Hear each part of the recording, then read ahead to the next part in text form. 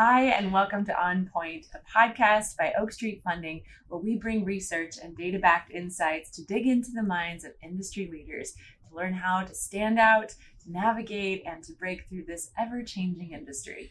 I'm your host, Bridget Height, and you can support this podcast by following us on Spotify, Apple Podcasts, on our website, or wherever you get your podcasts.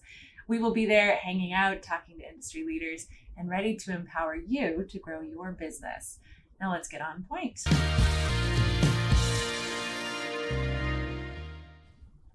Today, I am happy to have Jim Roe, President and CEO of Arlington Roe, a managing general agency and wholesale insurance broker headquartered here in Indianapolis.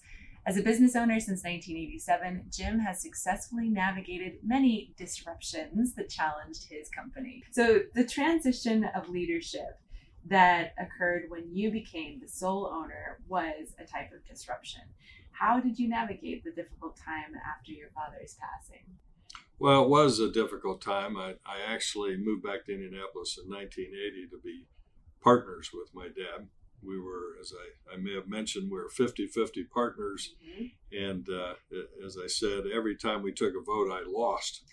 So, but I was used to dealing with my dad, and he gained more and more trust and respect for what I was doing. So in 1987, when he passed away suddenly, it was, in terms of operationally, it was not real difficult to continue to navigate, to continue to grow. What was difficult was the personal side of it, for trying to buy the stock from my mom. At that point in time, I have four siblings that were very interested in what was going on. So trying to navigate through that, we changed our arrangement from, and I asked my mother this, from a corporate purchase to an individual purchase, which means that I had to pay with after-tax income. So I had to make enough money to pay my mom off. I had to continue to put money and grow the business. I was trying to raise my four children in private schooling. So that was very difficult at that point in time. But fortunately, also in the insurance industry and the property casualty side, at that time, it was a difficult market, a tightening market. We call it a hard market. And so we were also able to grow our business because of some of that tightening and hardness of the market. Typically in our end of the business, when the market is hard, which basically means there's less capital out there to chasing a lot of the risks, that prices go up. And obviously when prices go up, we're the beneficiary of that. Right. But that's how we made it through. You just take a deep breath and surround yourself with the best people, and you'll make it through. Is there anybody in particular that you relied upon? I had several people that I had recently hired. Those folks are retired at this point in time. I'm still at it, but I had a number two back then, and I just got everybody together and said, let's keep working at it. What do we do best? And let's continue to do whatever it is we're doing best. And the stuff that we're not as good at, let's see if we can shed that and downplay that. And at that point in time in 1987, my dad had gotten to a point where he was just kind of doing some internal office things. So as I say, he wasn't as active operationally. So that really wasn't an issue. Right. But it was really the money piece of it, the financial piece, that was more of the difficulty. And you talk about this, the disruption of interest rates. I remember back in 1977, or 76 through 79, Vicki and I were actually in Bowling Green, Kentucky. And if anybody can remember that time, interest rates went through the roof. My boss down there at the time, and I was on the independent agent side, convinced me to buy a house so he could keep me there. He could make sure I was going to be a permanent resident. I didn't have the money, the down payment, so he helped me with that.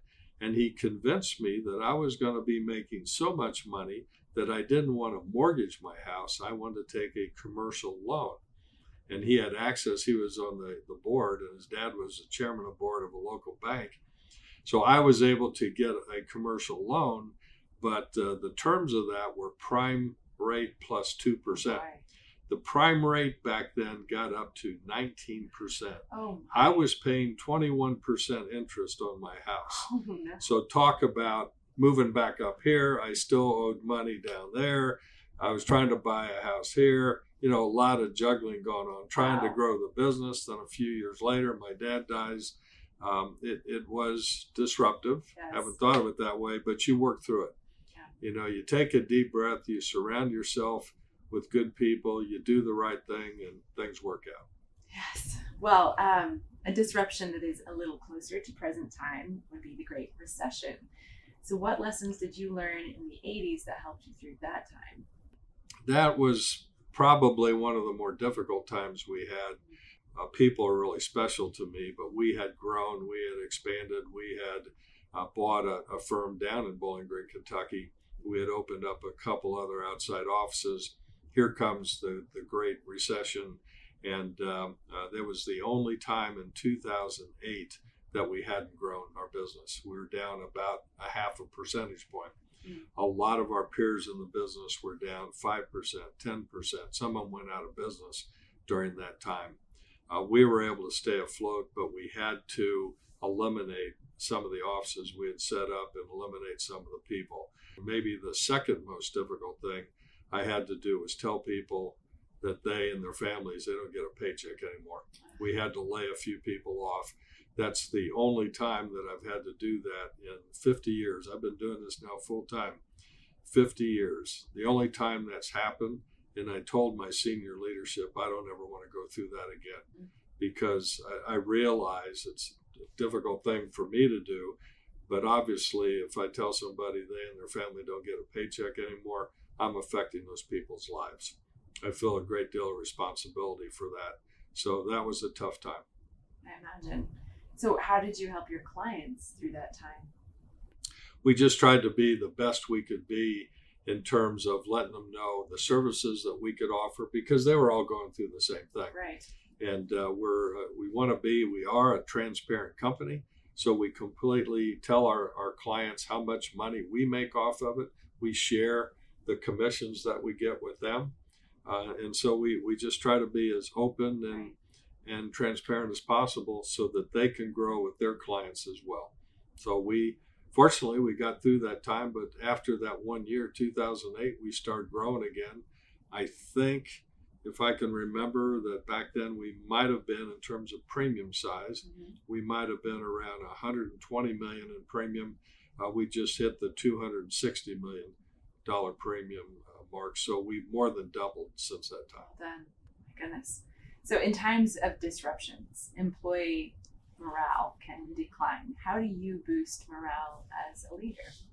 Well, again, try to be as visible as I possibly can. That's one of the reasons I don't get anything done in the day, because I'm walking around talking to people. That's how I get information. That's how I hope I make them feel good about who they're working with. We're privately held, family owned. I have my two sons in the business now as owners. So be positive, be communicative, let people know what's going on. Nobody wants any surprises, but be open, honest, be visible. Right. Okay. So one disruption that has been a constant throughout your entire career is technology. Well, actually, a story about that. It was about the mid 80s, and I don't know if my dad was still around. I think he was, but my office manager, or my number two person, I said, you know what, I'm hearing everybody else is using these things called fax machines. We need to get a fax machine. And she said, nah, we don't need that. I don't think that's going to last very long. I said, Nancy, I think we really need some fax machines. So we ended up buying fax machines. And in the early 80s, I think we might have gotten a couple of our first computers just to do more accounting type work than anything. Yeah. We had to borrow money back then to get that, and it's always difficult when you borrow money, because you're exposing yourself in terms of all your financials and who you are and what you do. So that was a difficult time, but the comment I would make about technology is, and I really don't understand it as well as I would need to, but I got plenty of people on board that do understand it. So surround myself, which is one of the things I've always tried to do, surround myself with people that are smarter than I am. Oh, yes. And if I do that, then they'll make me look good. But one of the things that we've learned is we want to be on the leading edge. We don't want to be on the bleeding edge, because you could sink a lot of money into technology or into anything for that matter. If you don't understand what you're getting into, then you're not sure what the results are going to be. I don't want to go back to my people and say, I wish I could give you a raise. I wish I could pay you more, but we made a mistake making these decisions and buying stuff that we didn't need. What that does in my mind is creates mistrust. So the next time I say, let's go ahead and do something, if they don't think that's the right answer, then I won't instill the trust in those people that I need for us to continue to grow. In the digital world, it changes so rapidly. I mean, I think what you just said about surrounding yourself with people who really know that side is the smartest thing you could do. In any event, our business is all about people, and technology is there just to serve. Try to find a way to make it easier, faster, quicker to get things done. So we need to understand what that is, but we can never get away from dealing with people. Right. Speaking of dealing with people, back to your employees, many people are resistant to change. So how did you help your employees? How did you train and adapt them to new technologies as they came along? Well, we have to constantly learn. I ask some of our newer people when I walk around towards the end of the day, I say, hey, what did you learn today? We need to constantly be learning something new every day. I hope I'm learning something new every day. So it's a matter of teaching. How do we put people in a position where they want to teach and lead somebody else? In fact, I consider, if not my most important job, is one of my most important jobs is to teach people what I think I know.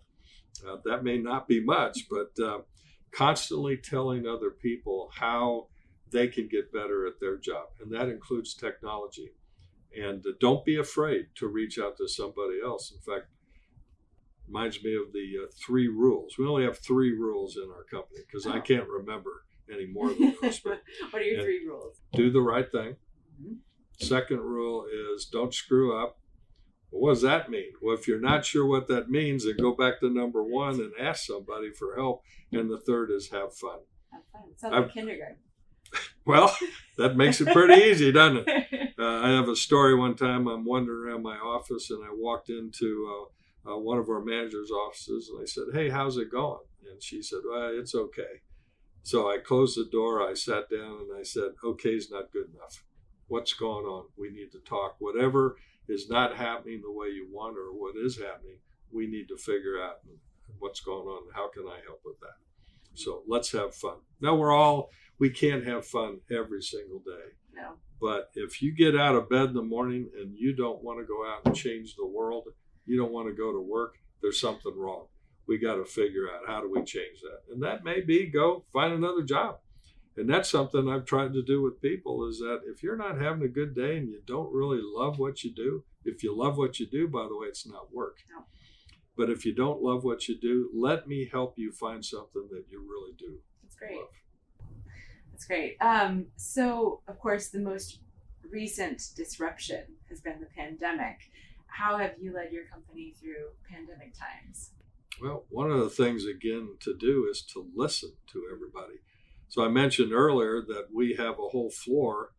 We have about 110 seats in Indianapolis in our office. We have about 200 total people. Mm-hmm. About 110 or 120 are in Indianapolis. We have, for the last couple of years, we have maybe 15 showing up for work. Wow. And we had a record year last year, and we had a record month in January, and we just finished March with a record month. So I'm amazing. Well, why do we need to change what people are doing? And I can't tell you that all of my management team agrees with it, but let's manage people. In fact, I don't like that term even. I told you my best book, or the book I like, is Contrarian Manager. I prefer to be a leader. And if you're a leader and you turn around and there's nobody behind you, you're not going to be very effective.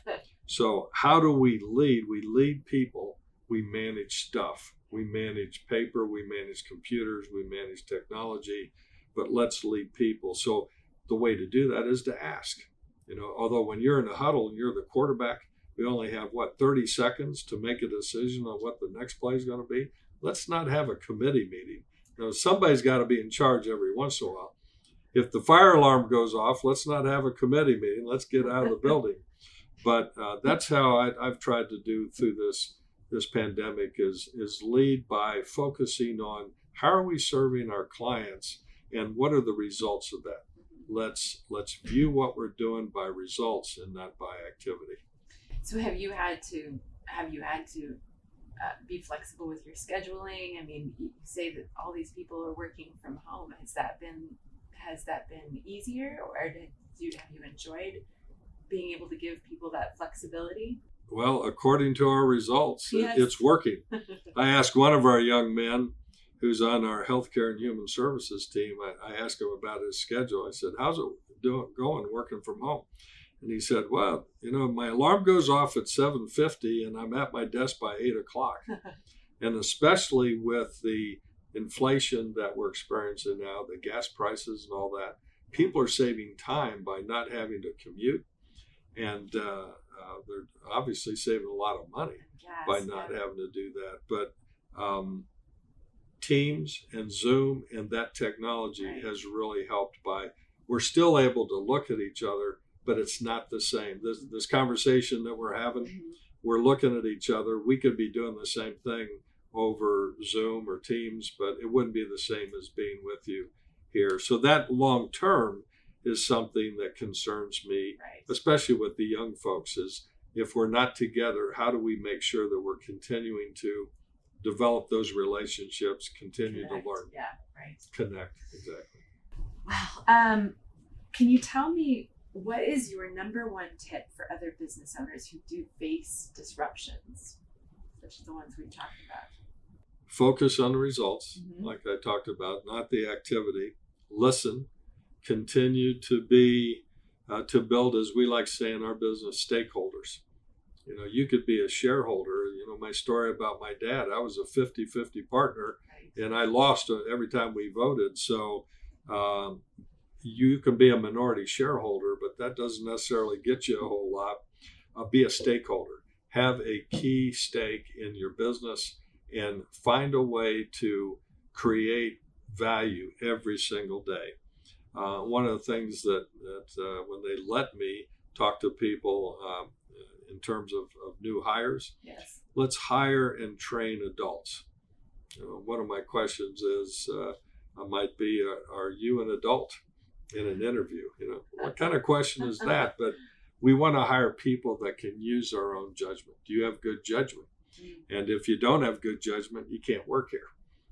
Because I don't want, if I'm I'm an insurance buyer and I'm going to a specialist like we are, and we don't use good judgment and we don't have good knowledge, then it's probably not going to be a very good relationship. So put the right people in the right seats too. Make sure that people are doing what they really enjoy doing, as opposed to what you tell them to do. I've never been a teller, I'm a seller. Find out what somebody needs and wants and put them in that position. If it doesn't work out, if it's not the right position for them, help them do something they really enjoy. I love that. Words of a good leader. So we read and we hear a lot these days about the value of modern leadership and transformational leaders. Would you say that your leadership style is important during times of disruption? Well, I hope so. I hope that what happens and what is happening in our business is we're growing. And why is that? Well, it's because of the people. It's because of the people doing their job, whether they're sitting at home and getting up at 7:50 and at their desk by 8 o'clock, and they haven't showered and they haven't shaved, and I hope they have clothes on. But if the cameras aren't on, who cares? So what does the client need, and let's provide it for them. And by the way, every one of my staff members, they're a customer of mine. I have to figure out what it is I can do to help them grow in their own life.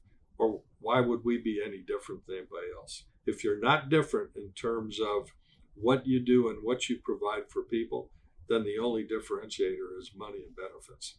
We're not going to win on money and benefits. How can we be a factor in changing and bettering somebody's life? So I feel like you've answered this in many ways already, but how would you describe your leadership style? Obviously supportive is... I actually looked this up and I found in one article, I guess it was, 6 management styles. So coach, listener, problem solver, innovator, planner, free spirit. I hope I have a little bit of every one of those, and it all adds up to a leader. And it goes back again to, are you somebody that other people want to follow? So that's my goal is how can I be the leader that people will want to follow and do the right thing, don't screw up, and have fun. Love it. Well, wonderful. I have one last question before you go. If you won $10 million tomorrow, what would you spend it on? Well, first of all, the question would have to be, do I win it personally or do I win it through the business? Let's say you win it personally. Yeah, but actually the answer is either or both, I guess. I would give it away. I would first of all, I have to pay taxes on it if I win it. So the U.S., the government gets a big piece of that. But I would find a way to, if it's business, continue to invest that money in our business. And I'd find a way to help people that are less fortunate than I am. By the way, you haven't asked, but I'll tell you my definition of success. Tell me. Is not the guy who dies with the most toys. And unfortunately, there's a bumper sticker like that. The most successful guy dies with the most toys. Unfortunately, I've been to way too many funeral homes. I've never seen those toys. So the definition of success, my mind is what's our legacy? What do we want people to say about us when we're gone? Why don't we work real hard they say that about us when we're here? How can we influence other people's lives? That's my definition of success. I like it. Thank you all for listening to On Point, a podcast by Oak Street Funding, where we bring research and data-backed insights to dig into the minds of industry leaders to learn how to stand out, navigate, and break through this ever-changing industry. I am Bridget Height, and tune in next time wherever you listen to podcasts to hear Rick Denon share 5 lessons on debt and equity. See you then as we get on point. Don't forget to subscribe and leave us a review.